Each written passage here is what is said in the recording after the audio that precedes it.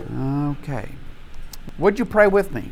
Gracious Lord, we are grateful to be back here on this Tuesday to begin the journey through the book of Acts. It's a new year, new class, we have new people. We're just grateful for this time of fellowship and for learning, and we pray that your Holy Spirit, who is indeed the driving force, the driving figure, the driving person in the book of Acts, will fill us with lots of energy and enthusiasm as we move forward through this second volume of Luke's work.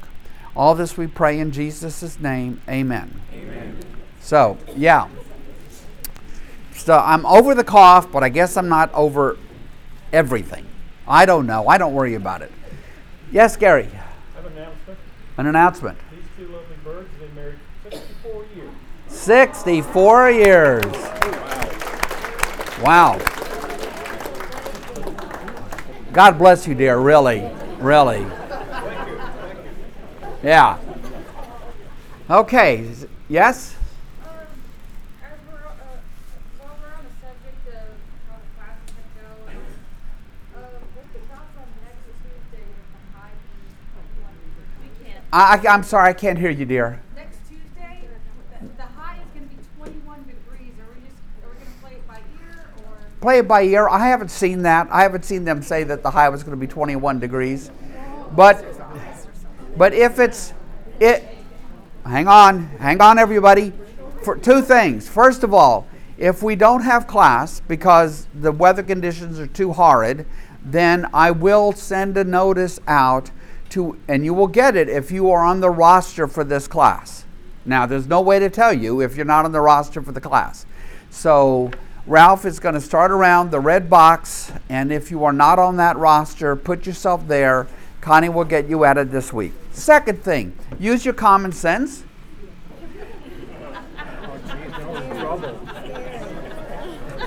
Third thing, you can always tune in online. Right? So what's miserable for some is not miserable for others. Usually it's precipitation that is the big issue. Okay? I don't think I've ever called a class simply because it's cold out. But for ice and snow, golf and goes with it, yeah. So, but we're just in that time of year, and I would send out an email, and it would get to everybody who's on the Tuesday class roster.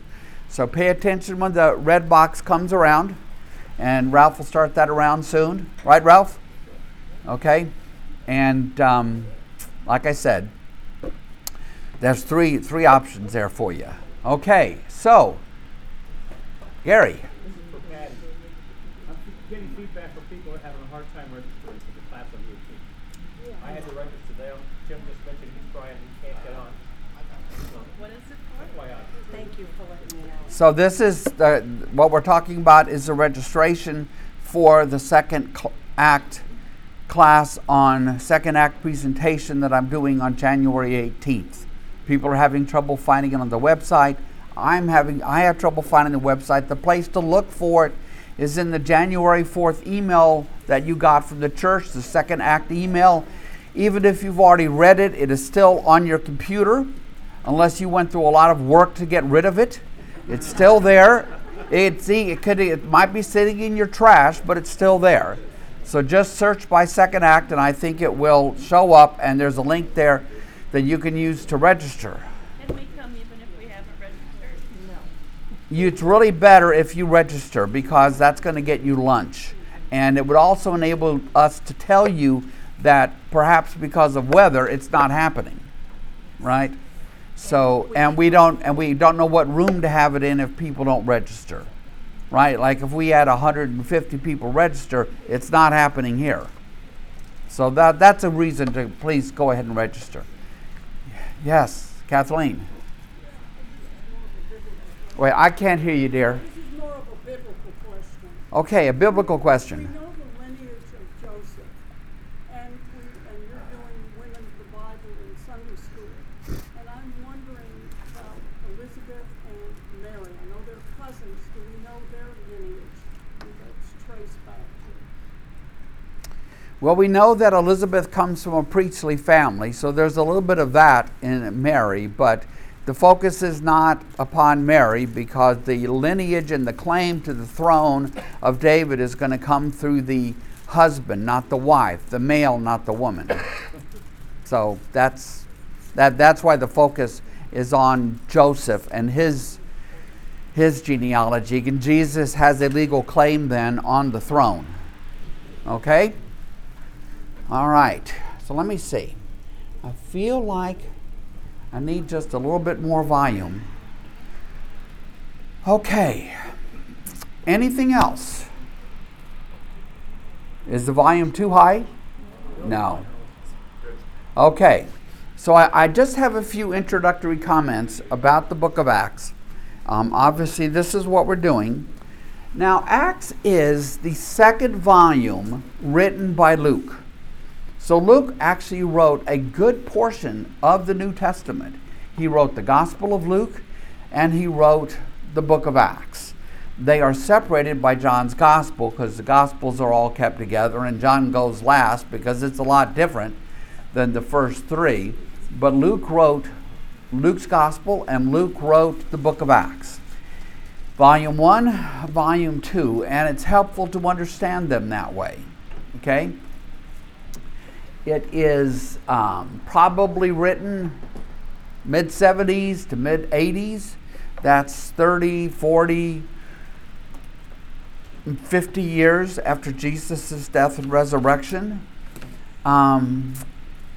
Acts is, if you're going to try to categorize it by genre, it's an ancient history.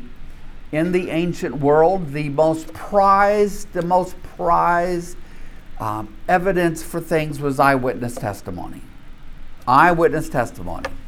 That's what people wanted. Now, these days, people want all kinds of data and all the eyewitness testimony. That was the gold standard in the ancient world. And so Luke is a participant in some of what we will read here later in the book of Acts, and others he has gathered as he has gone around and compiled this writing.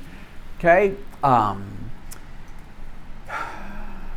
Please remember in this first bullet, Luke is of course being selective. All of the gospel writers are selective. These aren't terribly long writings, even though we might spend 10 months in the book of Acts. It wouldn't take you very long to sit down and just sort of read through it. As John says in his gospel, you could fill a library with everything that he could tell you about Jesus. So it is selective, but it's selective for a purpose. And what do you think that purpose is? That purpose isn't just to kind of answer all of your questions. It's not to give you this, independent, objective, history of the early church. It's not that. It's a proclamation of the good news. That's what these people cared about. They wanted you to know about Jesus, and they wanted you to know about what God has done in and through Jesus. It's like they feel like they have a cure for cancer, and they want to get it out. And so you're not surprised then when you come to Acts and you discover it's kind of a bunch of sermons with some narrative kind of hanging off and around it. There's a lot of speechifying in the book of Acts because it is in and through those proclamations that you really encounter what this is happening. Luke, let's see, his direct audiences, look at the third big bullet, Theophilus, who he names. Do we know who Theophilus is? No, not really, but probably Theophilus is a patron. He is probably helping to support Luke financially so he can compile this work. That's probably the most reasonable guess. And so Luke has gone around doing this writing, compiling this story, this history, this proclamation for Theophilus. And then, of course, it begins to circulate, and it is circulated among the churches around the Mediterranean after it's written, and it becomes quickly adopted as scripture alongside the Gospels. There are enough indications in it that to say to us that Luke is maybe focused a little bit on a Jewish audience, might reflect who Theophilus is, but most scholars would say that Luke is a Gentile. Not everyone. Ben Witherington at Asbury says, no, he thinks Luke is Jewish. But most think that Luke was a Gentile and writing this work, but very sensitive to the Jewish perspective, and as well he should, because after all, Jesus was a Jew, right? So that I don't think that should be too surprising. And if you're going to tell the story of Paul, which consumes a great deal of the book of Acts, you've got to remember that Paul was not only Jewish, Paul was a Pharisee. And as we'll see, Paul would go first into the towns to preach in the synagogue to his fellow Jews, and when they ignored him or worse, then he would go into the town square and preach to the Gentiles. Okay, let's see. What did I put on the next slide? Scott, I have a question from online. Yes. Linda Rivera is asking, do we have any information as to how the book got the name Acts? Do we know how the book got the name Acts? The full name of it will make it clear. The Acts of the Apostles. That's like the full official name, right? And it would have acquired that very early in the church history, I think, as a description of what it is. Even the Gospels, Matthew, Mark, Luke, and John, the writers' names are never mentioned. All four Gospels are anonymous. Matthew's name is never given as the writer of Matthew, nor Mark, nor Luke, nor John. So this comes to us from the early church, and they put the names on them, including Acts of the Apostles. Okay? So let's look at this next slide and see what I stuck here. I've talked about the speech making. So another mistake that's sometimes made with Acts is people come to it viewing as this big history of the early church. It only traces basically some happenings in Jerusalem for a while, then some time with Peter, and then time with Paul. Not only is it selective, Luke is selective in telling that story, but there's a whole lot of other stuff happening as the disciples go out, and there's lots of traditions and stories about the disciples going out and doing what Jesus told them to do. What did he tell them to do? But you'll see in the beginning of the book of Acts, he tells them to go and be my witnesses in Jerusalem, Judea, Samaria, and to the ends of the earth. And they do that. And in the book of Acts, you meet some other evangelists who are out working and spreading the good news. You meet places that have been Christian before Peter or Paul ever went there. All of which tells you what? There's a lot of other things happening. So don't view Acts as, well, Acts is the history of the early church. It's not the way to think about it. It is this proclamation of the good news told through the story of the first followers, but then principally Peter, followed by Paul. And it focuses on Paul for a long time. Okay? Okay. I don't know who I got this from. Luke had access to ear witnesses. Okay? Nobody in this speech making, whether it's in Acts or elsewhere, nobody was running around with steno pads. Right? Nobody is running around with tape recorders or things. So when the speeches are written down, they are the result of an oral culture much more sophisticated than ours. We are crappy at remembering things orally. It's not how we do it. We write it down. We write memos. We have newspapers, emails, magazines. That's how stories get told. That's how stories get passed on. That's how stories get locked in. In ancient cultures, including the ancient Near East, they had a lot of mechanisms for oral storytelling and oral ways of remembering. And sure, some things would have been written down that Luke would have had access to, but much of it, again, he would have gotten from eyewitnesses or those who knew eyewitnesses, that kind of thing. It's how it was done. And in the end, what do we as Christians proclaim about it all? That it's all God breathed. It's all that God has inspired this. That God is, not that God dictated every word, that's Islam and the Quran, but that God worked through these writers to produce things in which we can rely on when it comes to matters of our salvation and God and Jesus. There's a whole lot of other things we Western people like to talk about, but the scriptures are focused upon the truth of who God is, who we are, our problem, the solution to our problem in the person of Jesus, those kinds of things, not the answers to all questions we have about all things.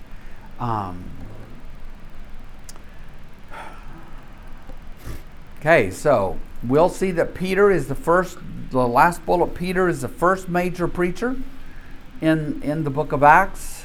The book of Acts quickly moves to this big, bold sermon that Peter preaches on Pentecost, and then it moves to Paul. Paul also does a lot of speech making in the book of Acts. So, all right. So let me see. Here I have a map. So yay! So this is simply a map of, Judea and Palestine, Judea and Galilee, whatever, in Jesus' day. And the circles are meant to represent Jesus' command, which we will encounter very quickly in chapter 1, to be witnesses to Jesus in Jerusalem, and then a circle outward to Judea, a circle outward to Samaria, and a circle outward to the ends of the earth. That's what the 4 arrows are. Slick, huh?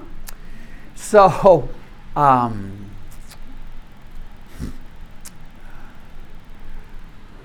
right. This map is where we will spend most of the time. This is a map of the Eastern Mediterranean, the eastern portion of what in that day? The Roman Empire. So I hope that you're using a Bible that has some maps in the back. If you don't, you need to save your pennies and get one. The maps matter. The maps are what you will have a great difficulty following the action in the book of Acts without maps. Because it is talking about real people, real places. You can find them all. Ruins exist for many of these locations. I've been to many of these locations.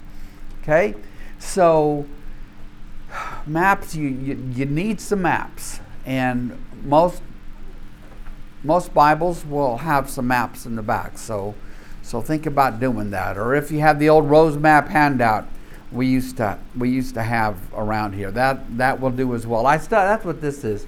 This is one of the Rose Maps, but it doesn't have to be that. Any map that you get used to using is the thing, right? All right. So, with that, let me see. Are there any questions I can answer in this brief introductory comments to the book of Acts?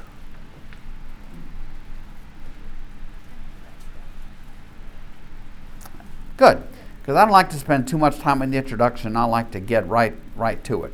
So I'm going to leave this map up because we're soon going to, it's going to be background for what we're soon going to run into.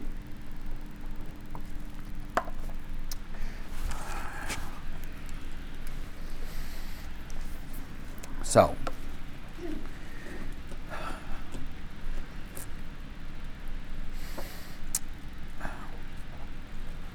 in the book of Luke, in the last chapter, we have the story of Jesus' resurrection.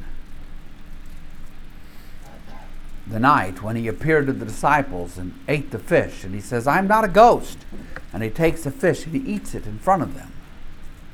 Okay?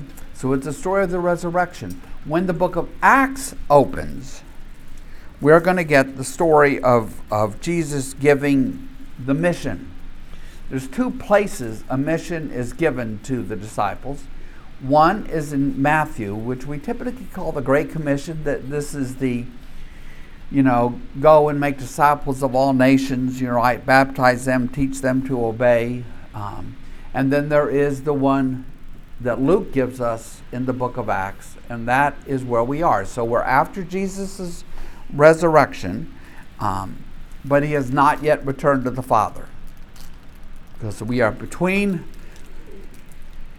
Easter and Pentecost in that little window. Okay? So look at chapter 1, verse 1. Luke writes this. He says, "In my former book," by which he means the Gospel of Luke, Theophilus, "I wrote about all that Jesus began to do and to teach, until the day he was taken up to heaven, after giving instructions through the Holy Spirit to the apostles he had chosen. After his suffering, he presented himself to them and gave many convincing proofs that he was alive." There are many convincing proofs, a lot of evidence about the truth of the resurrection. And it bugs me that so many people who will deny Jesus or deny the existence of God or the God of Abraham, Isaac, and Jacob, or deny the resurrection, basically don't know anything about it. They don't know anything about the claims. They don't know anything about the evidence. They just don't want to. And I think that's a shame. And so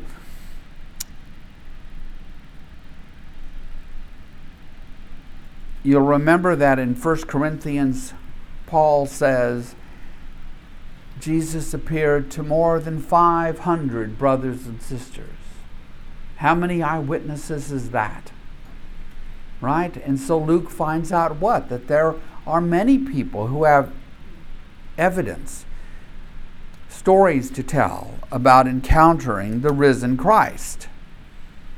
Give many convincing proofs that he was alive. He appeared to them over a period of 40 days and spoke about the kingdom of God. This is the period between his resurrection and Pentecost. So we're in that same spring, probably maybe 30 AD.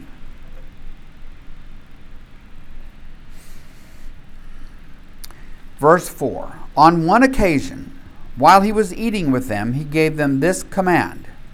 Will you notice he says he was eating with them? Why was he eating with them? He's alive. He's probably hungry. So what does that tell you? Right there, without it, because this is never used on Easter Sunday, this particular paragraph, to my knowledge.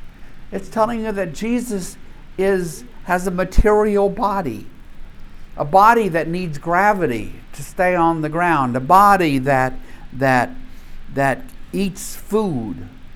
He was eating with them. He was sharing fellowship with them. It gives me hope. Then the new heavens and the new earth, I'll be able to eat anything I want and not get fatter.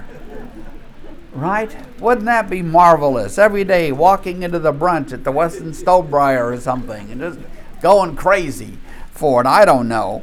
But, eating food is such an important time of fellowship. And so Jesus eats with his disciples. And over a meal, surely one of many, on one occasion while he was eating with them, just one occasion, he gave them this command. Do not leave Jerusalem, but wait for the gift that my Father promised, which you have heard me speak about. For John baptized with water, but in a few days you will be baptized with the Holy Spirit. Okay, so let's just pull that apart just a little bit. So they're to go to Jerusalem, and there they are simply to wait for this gift that has been promised to them. Now, that place, that promise is most spectacularly set out in print is in John's Gospel. In John's Gospel, there is like 3 chapters devoted to the time between Jesus' last meal with the disciples and his arrest in the garden. And in that discourse, in that time when actually Jesus is doing almost all of the talking, he says, after me, God is going to send another. You can't come with me where I'm going, but God's going to send another. A helper, an advocate, the Spirit, a comforter. So this promise made to them is a promise that though Jesus is departing, he is not abandoning them by any stretch. And as I always, often at least, teach here, it's what advantage, since the whole book of Acts, it's very much focused on the Holy Spirit, what advantage does the Holy Spirit have over Jesus? To be everywhere. All the time. Holy Spirit can be everywhere all the time, not bound by the way bodies are bound. Jesus can't be in 2 places at one time. When he's walking the earth, he can't be in Jerusalem and in Nazareth at the same moment. But the Spirit can. Now,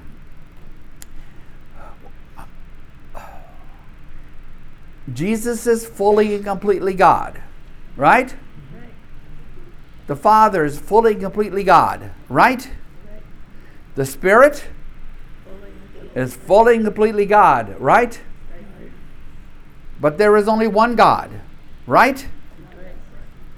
Lauren circulated a little symbol, old symbol from the church to the pastors this morning about the Trinity. Something we proclaim, even though I think you would be foolish to say that you completely understood how these things can be.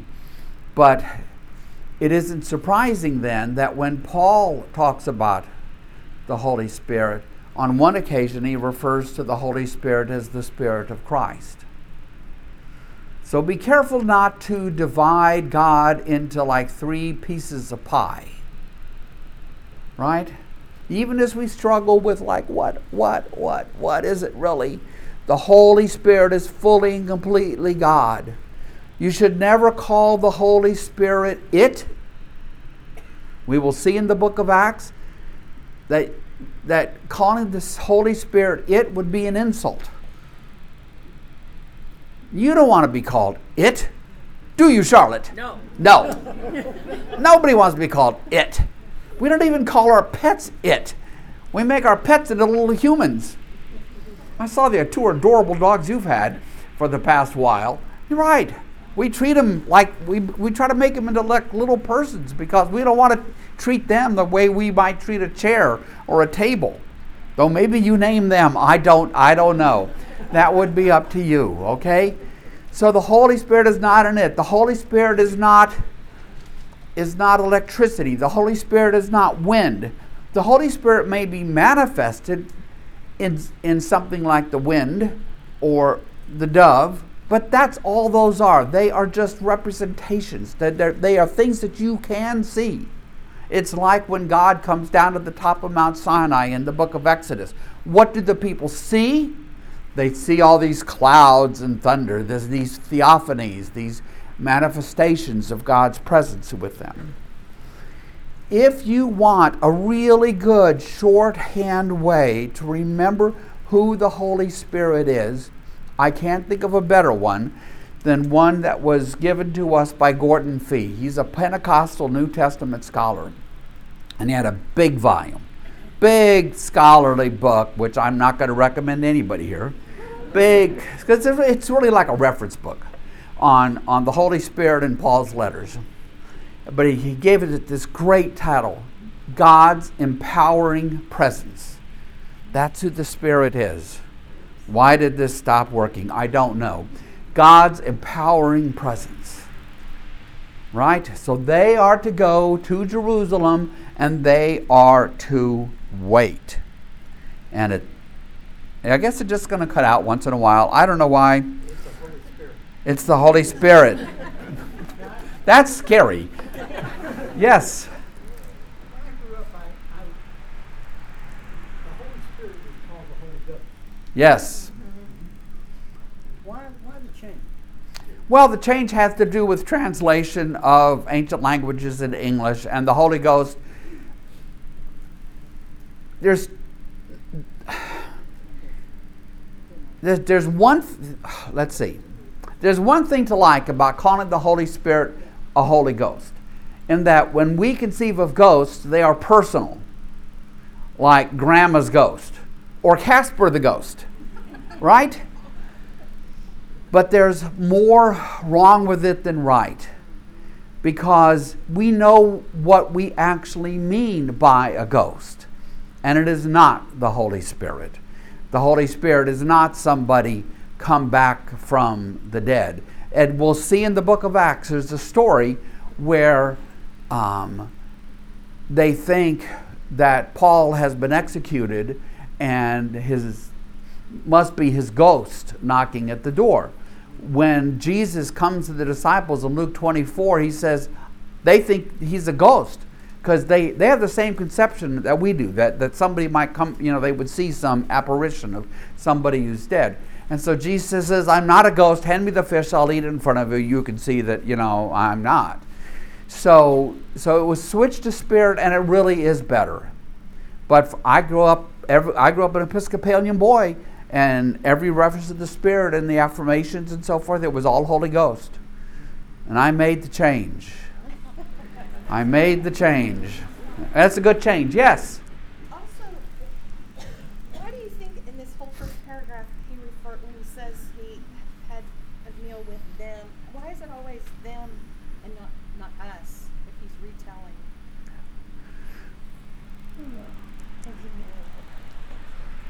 Luke is writing, he says Jesus had a meal with them being his disciples. But Luke is not there. Right? Okay?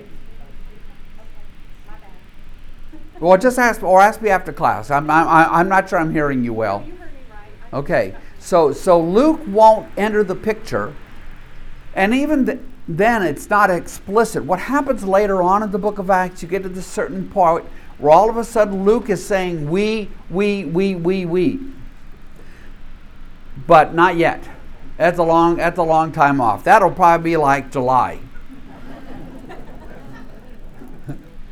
Maybe not. Okay? So let's go back to this, what Jesus is saying, because these are, and for Luke, these are some of Jesus' last words before he returns to the Father. He says, do not leave Jerusalem, wait for the gift my Father promised, which you have heard me speak about. For John baptized with water, but in a few days you will be baptized with the Holy Spirit. The baptism offered by John in the Jordan River is not the same as being baptized in the name of the Father, the Son, and the Holy Spirit. When John the Baptist goes out to the river and he calls people there, he is simply plunging them into the water as an act of cleansing, as an act of repentance, the washing away of sin.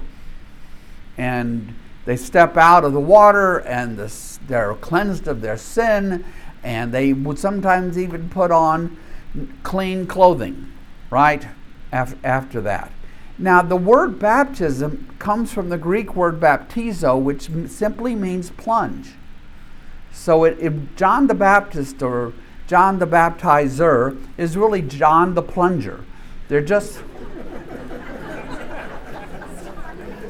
I know, I'm wrecking your world here, aren't I? Yes, oh my gosh, yes. Because again, later in the book of Acts, this is going to come. Because you're going to meet an evangelist who doesn't understand the difference. When someone is baptized in the name of the Father and the Son and the Holy Spirit, they are baptized into a new life. They are reborn. The old is left behind. There's only the new ahead. It is this dramatic, it's much more than a simple cleansing. It is, N.T. Wright sometimes says it is a rebirth into a new human race. He sees the churches around the Mediterranean as colonies of a new human race, reborn in Christ, born a second time, which is completely in keeping with what Jesus tells Nicodemus in John chapter 3. You're going to be born a second time. Nicodemus goes, what? What? I have to crawl out of my mom's womb a second time? What are you talking about? Jesus says, you don't understand. And this rebirth is something that Christians today in many churches don't fully grasp and hence very much minimize.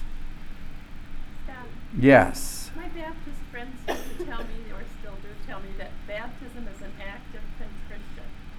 Is that?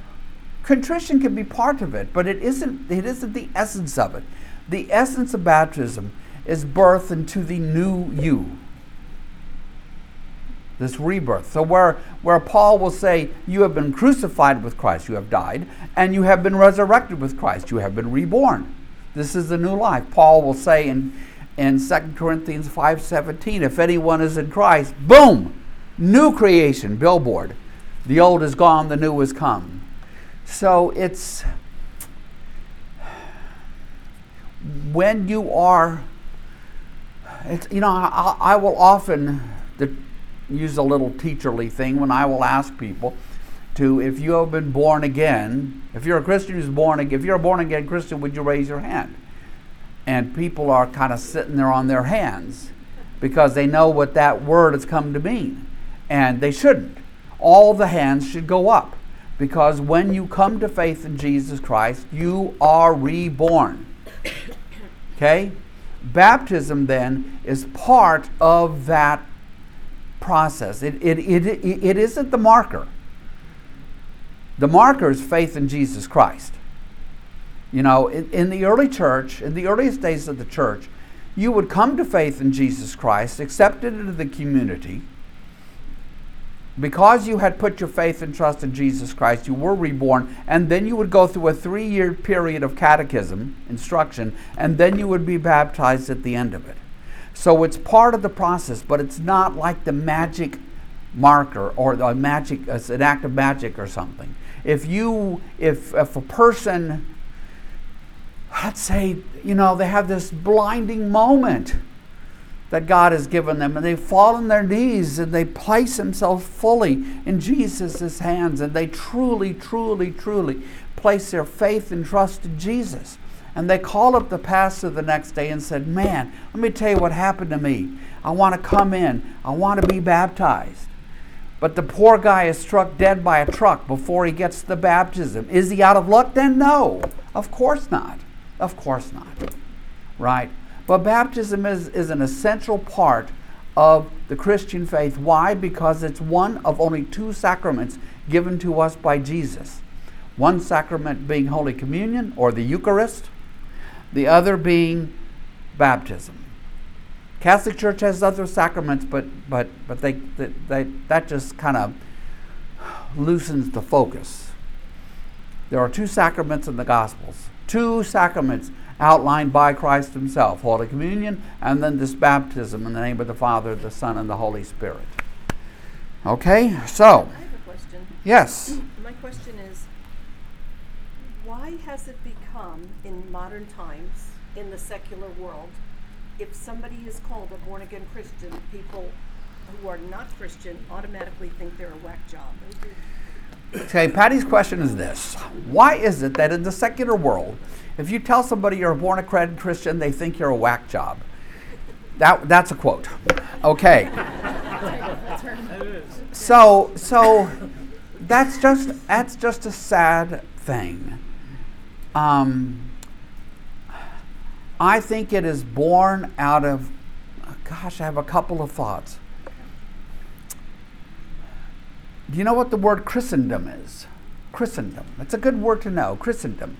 Christendom is what the Western world was for hundreds of years, where everybody would have marked off on a form that they were Christian.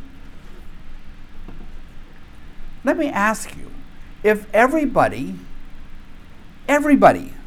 with few exceptions, just a few, only a few exceptions, marks off Christian on a form, do you think they have actually put their faith and trust in Jesus Christ? I don't. It just became the thing everybody did. When I think that goes all the way back to the Roman Empire. Once the Roman emperor says, I'm a Christian, what do you think everybody's going to say? Me too, me too, me too, me too, me too. And so, in many ways, that's actually a weakening of the witness, to where people who were really striving to be Christians and live as disciples and were comfortable using disciple language and stuff to talk about themselves and their lives would be seen as Jesus freaks. Because for other people, well, you went to church on Sunday morning and then you packed it all up in a neat little box and then you set it aside and you went out and lived your life. Then you came back the next Sunday and you unpacked that little box and you did the church thing and on you go. That's your life. Sure, I'm a Christian. That's it. I unpacked the box. I'm in church on Sunday morning. And that's one piece of it. The second piece is I just think there's a lot of ignorance. The world is filled with biblical ignorance, not just by secular people, but by Christians who don't know their Bibles very well. I've been doing this for 20 years and I'm still finding passages and stories that I didn't even know were there. I'm doing numbers on Monday afternoon. That's a trip, let me tell you. Yeah, like we were all stunned yesterday. I knew it was coming because I had actually prepared for the class, but it was, when I prepared, it was like, whoa, what's happening here? Never a story I ever heard preached, or of course I didn't because it's a difficult story, but yeah, so really knowing your Bible and connecting the dots and putting things together and seeing that this passage right here that we're reading in Acts goes back to Jesus' time with the disciples before his arrest, and then to John 3, and then to John the Baptist plunging people in, and bringing all that together to this sentence. Most people can't do any of that, and it's unfortunate. Don't you think Satan has a little bit to do with it? No, I don't. You don't? No, I think it's our own sinfulness. Our own sinfulness. So we want to concentrate on ourselves. And I don't think we need much help with that. I think there's a lot of other areas where Satan tempts people with things, but I think that's just a measure of the darkness in the human heart. And so the darkness is not Satan? No, the darkness is not Satan. That's our rebellion. That has to be us. You know, it's like, you remember the old comedian? He's probably dead now. They're all dead. I asked Alexa, hey, Alexa, how old is so-and-so? Well, he passed away. And so Flip Wilson, you remember Flip Wilson would say, the devil made me do it? We do not get to say that. We can't, don't ever have those words come out of your mouth.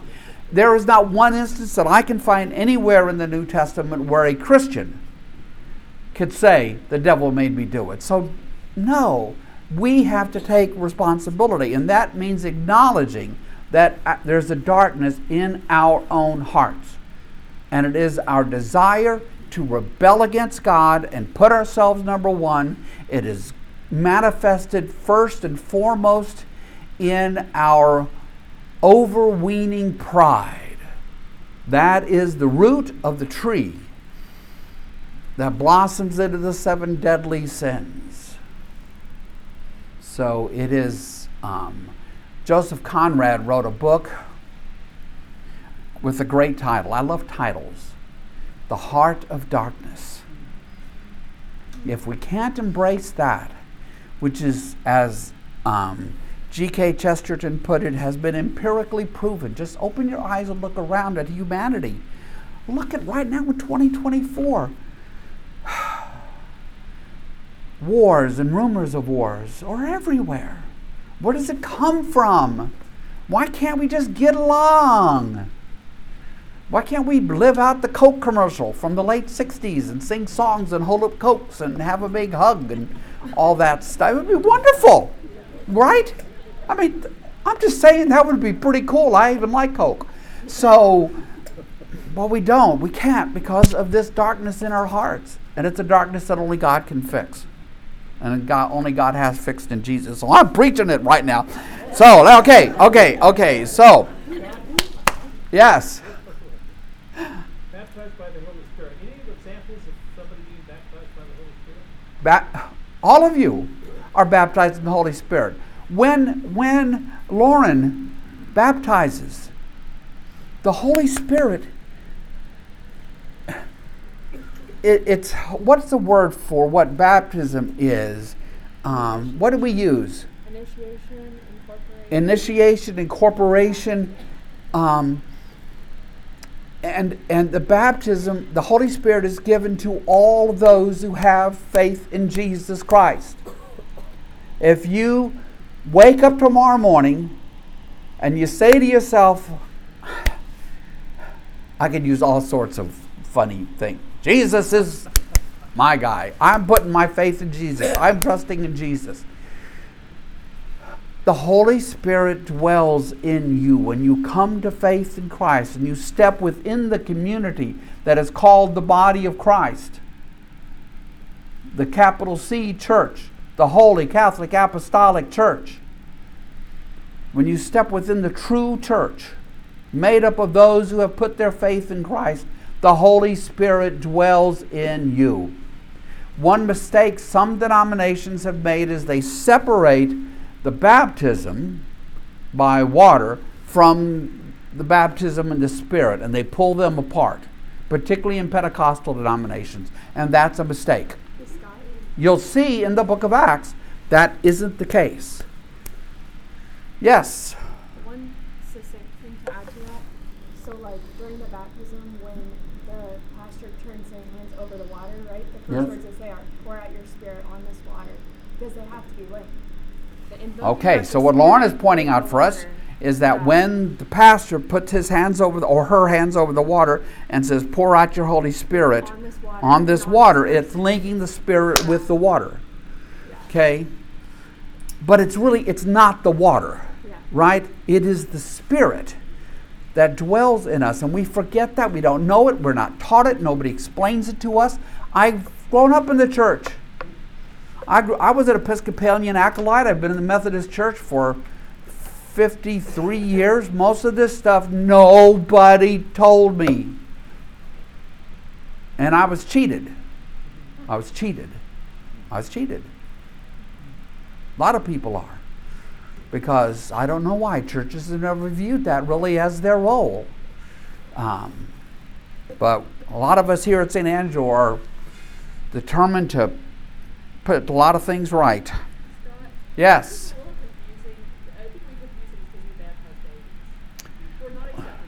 We baptize babies, right? I mean, what you're saying, it does seem a little separate, because if the Holy Spirit is poured on me when I accept Jesus, but I baptize a baby with water, right? how can they be accepting Jesus? So the question is one I've often gotten many times. Is a baby really capable of accepting Jesus, of putting their faith in Christ? But they are the recipients of their parents' faith. They are participants in that in a way. Let me give you the example which made me get real comfortable with this. Even though I don't know the theological words as well as Lauren does, okay, around this. Go to the story of the Exodus. That is the great salvation event in the Old Testament. It is the great salvation event in Judaism, the Exodus. When they run across the Red Sea that's been parted, the adults understand what's happening. That they are being saved from slavery and being brought to a new life, right, in essence, by God on the other side.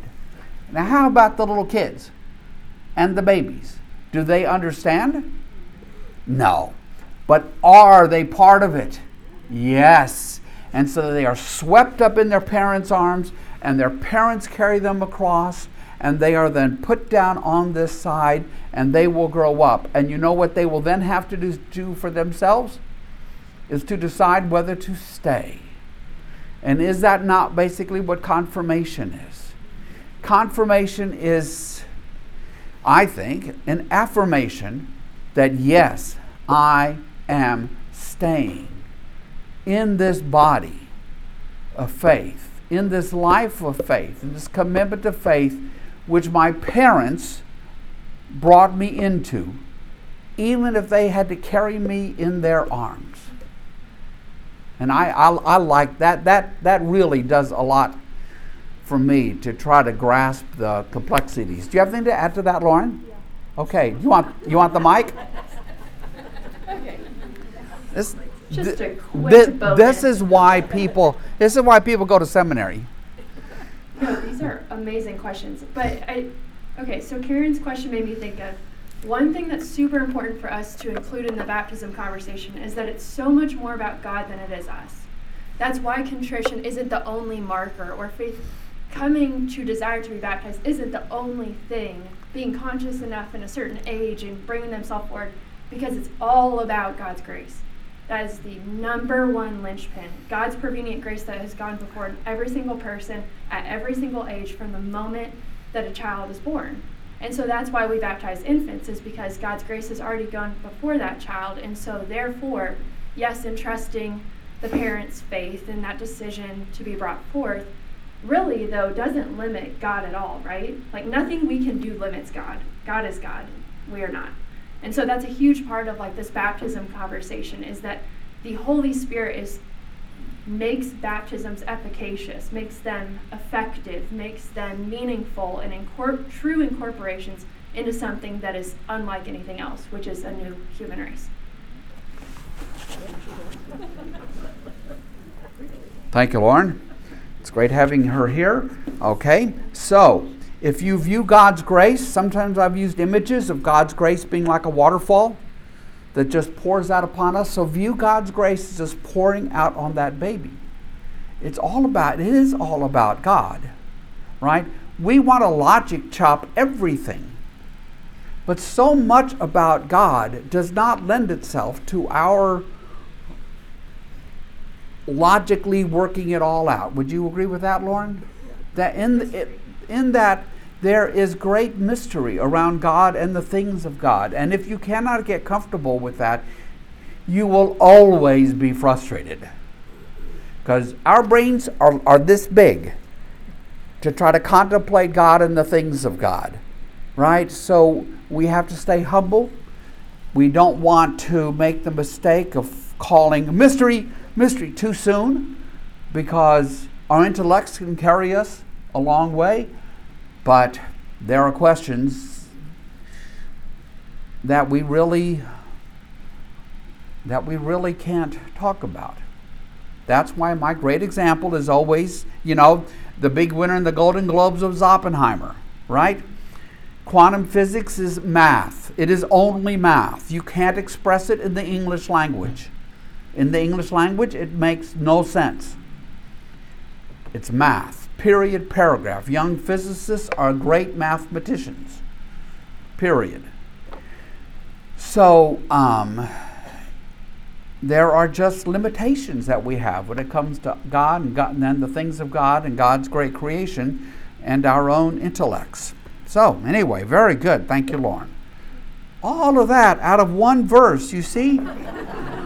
You see how long? Yes, but it's okay. You know what? I never mind. Why don't I get bugged and want to hurry on? Because this is the only place there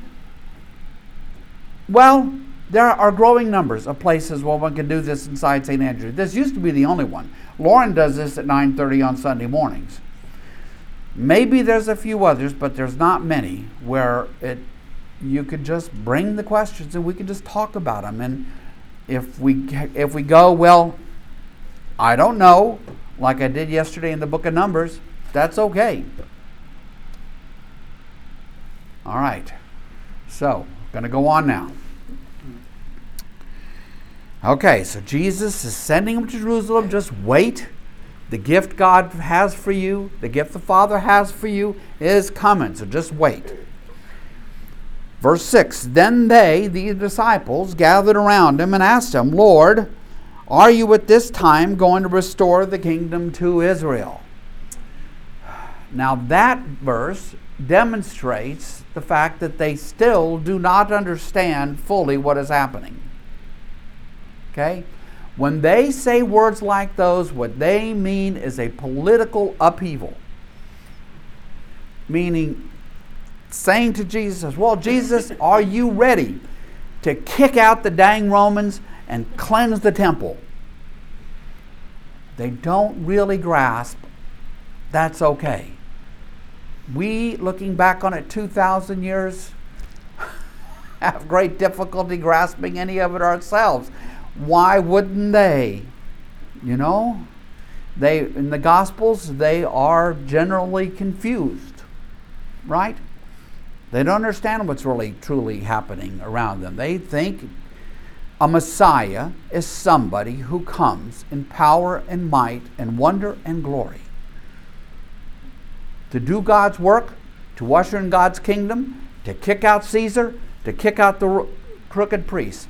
And we shouldn't be surprised that they're still waiting for that, even at this moment. Yes? Having spent more than 2 years daily with Jesus, wouldn't they have had a head start over us in understanding some of this? Walking 2 years with Jesus, wouldn't they have had it over us to understand? But we have 2,000 years worth of Christians poring over these scriptures. And it's still difficult for us to grasp. It is so counterintuitive for Messiah to end up on a cross. It is absolutely an oxymoron to say crucified Messiah. And it doesn't surprise me in the least that they don't get it. They don't get it. Like Jesus said himself, well, you know, I could die and be raised in 3 days, and they still aren't going to get it. I don't find it surprising. I think those expectations about things in this world can be so wired into us that they're almost impossible to break. And indeed, what will break it for these folks? Will they figure it out on their own? No. It's going to be because the Holy Spirit is going to arrive on Pentecost. That's going to be what breaks the, I don't know what, logjam, something. Yeah. That is what's going to change Peter. Peter, last time we saw Peter, he was what? He was denying Jesus 3 times. Was Jesus at the cross? No. Why? Because he thought he had backed a crucified Messiah, and he knew what happened to people who did. They ended up dead too. So he hides. All the men disciples hide. They know. It's not a new story in their day. If you back the wrong horse, you're going to end up like the horse ends up. Horse? What am I talking about? So, verse 6, that's all that's happening there. Verse 7, so Jesus said to them, it is not for you to know the times or the dates the Father has set by his own authority. When Dean Still was here from Baylor, that was something he talked about. Arthur's talked about it. I've talked about it. If you come across a Jesus returning countdown clock on the internet, head to a different site. We don't know. You can't figure it out. Only the Father knows. Jesus says himself in the Gospels that he does not know. But he is going to come like a thief in the night. And so what does it mean for us? Dean Still got this exactly right. It means for us to be ready. Every day, every moment, every evening, every morning. Someday it's going to happen. Might be 10,000 years from now, might be tomorrow, might be this afternoon. But just be ready. So Jesus says it's not for you to know the times or dates the Father has set by his own authority, but you will receive power when the Holy Spirit comes on you, and you will be my witnesses in Jerusalem and in all Judea and Samaria and to the ends of the earth. The Holy Spirit is going to come. The Holy Spirit is going to dwell in them. The Holy Spirit is going to pick them up, empower them, encourage them, show them the way, show them in some cases even what direction they should move, west or east. And they need to go to Jerusalem now and simply wait. And then the Holy Spirit, who is God's empowering presence, right, will come upon them, and they will be empowered to go to Jerusalem, Judea, Samaria, and to the ends of the earth as Jesus' witnesses. And this is the cool part, this is us today. I know this is almost 2,000 years ago, but this is us today. We, in my 6-act play that I do, Act 1, 2, 3, 4, 5. 5 is the story of the church. Acts, Paul, Peter, the other writings of the New Testament. We are in Acts 5 right now. Act 5. Act 6 will be Jesus' return. But they are living in Act 5. We are living in Act 5. What Jesus gives to these disciples of his, these followers his, he gives us the same mission. It's the mission of the church.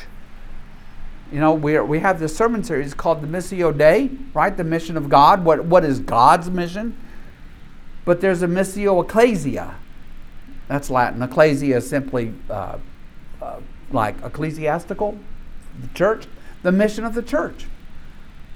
This is it. We're to go. We're to be God's hands and feet. And that's what they do. Empowered by the Holy Spirit.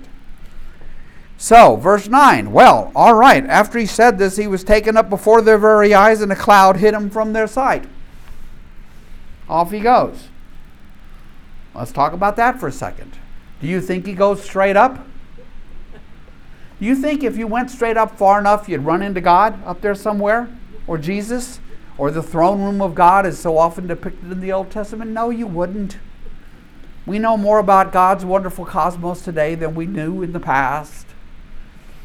In fact, if Einstein's right and the others like him, you would end up eventually back here because of the curvature of space-time. No, it's why, you know, you're better off thinking of it as God, as Jesus leaves them in terms that they can understand, because for them God is straight up, and the dead, where are the dead? They're all roaming around there underneath the earth. So of course Jesus is going to go up there, because that's where you would go to return to the Father. But he actually is, in our understanding of the cosmos now, which might be correct at some point down the road, he is stepping into God's dimension, into the fully manifested kingdom of God. In the Gospels, when he appears in a room, do you think he's passing through a door? Well, can a body, a material body that eats, pass through a door? No. He doesn't. How could he pass through a door and then stand up there and then start eating fish? Casper could pass through a door, but he can't eat fish. So Jesus is resurrected materially. Touch. So what happens? It never says he passed through the door. What it says, he has appeared inside the closed room. He steps from God's dimension to ours. And when we pray, as we do every week, for the marriage of heaven and earth, that God's will would be done on earth as it is in heaven, what are we praying for? That the kingdom of God would overwrap this, and that veil, that portal that separates us from the fully manifested kingdom of God will be gone, and the kingdom of God will be evident to all people in all places at all times. Described as the new heavens and the new earth. It's like creation will be renewed and restored. But for now,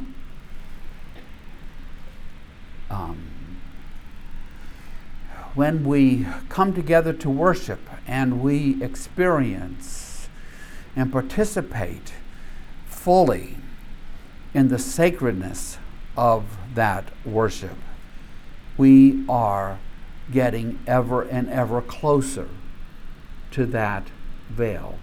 When we feed and clothe people who are hungry and cold, we are getting ever closer to that veil.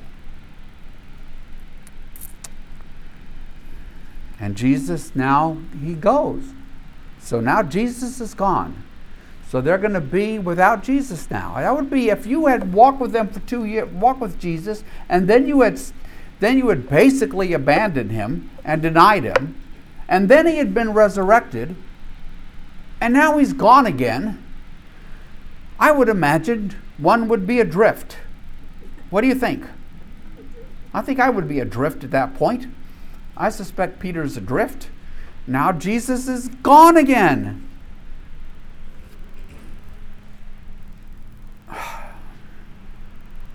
So what comes ahead? So, verse 10. They were looking intently up into the sky. Where is he going?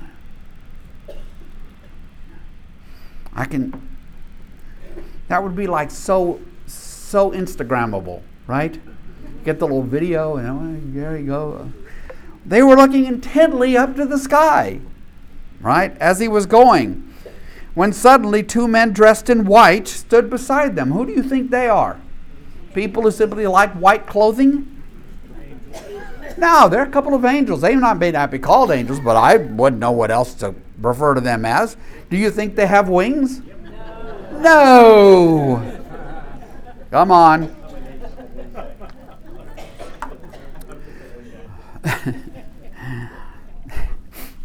They're almost certainly 2 angels who are, angels are real. They're genuine. They exist. Remember the caution. There are angels who have chosen for God, and there are angels who have chosen against God, and we call those angels demons. Right? That's who Satan is. Satan's an angel who ended up choosing against God. But these are angels who are here to do God's work, and so they're standing beside this group of disciples, which aren't necessarily just are they the 12 right now? No. Why aren't they the 12 anymore? Judas. So how many are they? 11. The 11. Doesn't have the same ring to it, does it? They're the 11. And they say, Men of Galilee, why do you stand here looking into the sky? Aha. Now we get that. Yeah, Jesus is gone, but your work is not up in the sky. Your work is down here. The same Jesus who has been taken from you into heaven will come back in the same way, and you have seen him go into heaven. He's coming back. He's coming back. But there is work to do right here. Don't just stand there looking up at an empty sky, longing for what is not anymore. It's like in John's Gospel when Mary Magdalene encounters Jesus. And at first he thinks he's the gardener. Completely understandable. In Judaism, there was no expectation of a single person being resurrected. Jesus died, a much loved rabbi. And so when she encounters somebody or encounters, maybe they're behind, whatever, she doesn't make an instant connection to Jesus. Who would? Who would? And she runs to hug him and to hold him and to hold on to his feet. And he says, no.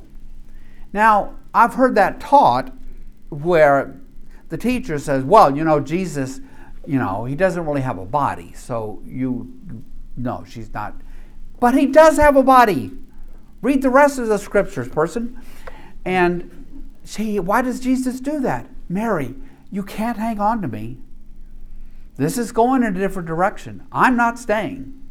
I'll be back for a while, but I'm not staying. You can't hold. You can't hold on. You can hold on. You can't hold on to me. I'm not staying. Here it is again. He's not staying. Quit looking up at the sky. You got work to do. He's going to come back. And this is one of I don't know how many, hundreds of references in the New Testament to Jesus' second coming. It's why it is a doctrine that there's never been a heresy around. Jesus is returning. Maranatha, come Lord Jesus. He's coming back. And we don't know when. We're only charged with being ready. So, that is a wonderful time to stop. I did a marvelous job at the timing on that, didn't I? With my wife's help, we said, Scott, yeah. Scott, one thing. Yes. I know you're going to address this next Thursday, but I have been asked online, is there a certain Bible that you would recommend somebody to buy at the beginning of the year who wants to get a new Bible? Okay, so I'm being asked the question, is there a Bible I would recommend? I take that to mean translation, because there's a jillion forms of every translation. Here at the church, we are now using principally the NIV in public. For my own study, my own work, I use the NRSV because it gets a little bit closer to the Greek. It leaves in the ambiguities. Sometimes the NIV translators solve those ambiguities, but I'm reading from the NIV. I will read from the NIV at the second act presentation. Arthur's used in the NIV. I use the NIV principally on Sunday morning, unless for a specific reason I pull in a piece from the NRSV. And there's more than 1,000. There's a cajillion forms of the NIVs. And what I'm reading from here actually is the iPad version of the NIV Study Bible. The NIV Study Bible, which is good, It's helpful. It's got all kinds of little stuff in it, but there are a lot of different things that you could use. Would you recommend a study Bible over a regular? Well, a study Bible brings you some other helps and so forth. Cross-references are great. If you have a study Bible, just remember, typically one person writes all the study notes for every individual book of the Bible. And so that's just one person. So the study notes are not the Bible, and the person who writes the study notes it's their view on particularly the contentious parts. How about that? Okay? Anything else before I pray us out of here today? Scott, Yes. may I give an update about Kim? Yes, please. Yesterday she walked a mile outside, and I talked to her on the phone for the first time, and her voice sounded more like herself. For those who don't know, Kim Myers had surgery on her neck, right back in here, where she was having a lot of pain.